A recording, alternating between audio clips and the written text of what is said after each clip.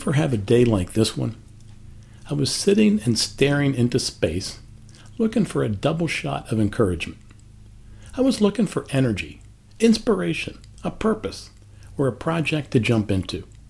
I was simply sitting, staring, soaking up oxygen, decaf, Cafe Verona coffee, and classical piano music through my Alexa. I felt like a disciple of Jesus after being told to wait on the arrival of the Holy Spirit. No clue as to what to do while waiting. Just sit, stare, breathe, listen, and wait, then repeat. And you know what? I don't wait well. I get impatient. I drum my fingers and roll my eyes. Well, in my mind. My mind drifts, lurches hither and yon, bobs here and there, lazily but intently, like looking for lost keys or a lost credit card, looking for encouragement. But it seems to me as I sit and stare that I can't generate my own encouragement. I'm only able to observe it, hear it, sense it, see it, and reflect on it. It must be produced and generated by God. It must be created, packaged, and presented by God in short vignettes, in one-act plays. My role is to be present, alive, alert, and awake to capture it. After all, God took gobs of nothing and turned it into stunning, shocking, even mind-blowing beauty all around me. God can and does ignite and inspire encouragement in ample proportions, in God's perfect timing. Oh, maybe God constantly produces episodes of encouragement, but I'm not always tuned in. Today I seem to be adrift at sea, in a mindless vacation mode. I seem to be mentally on another cruise, cell phone in the safe, sitting at the martini bar in slacks and a polo shirt, staring at the passing ocean, with a giant apple martini half gone.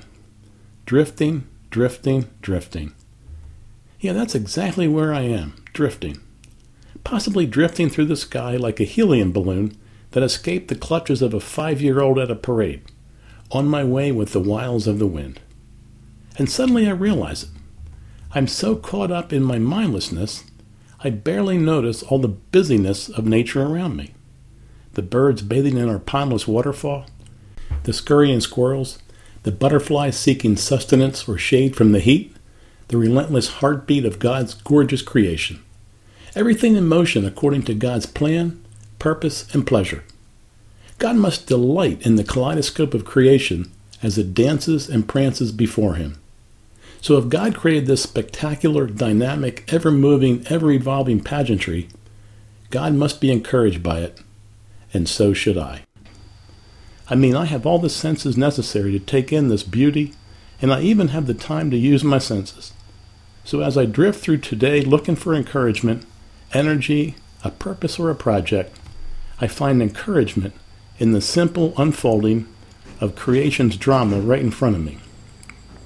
I find encouragement by having a front row seat in God's ginormous theater and to be privileged with the time, space, spirit, and senses to appreciate the intricacies, the interweaving, and the choreography of nature.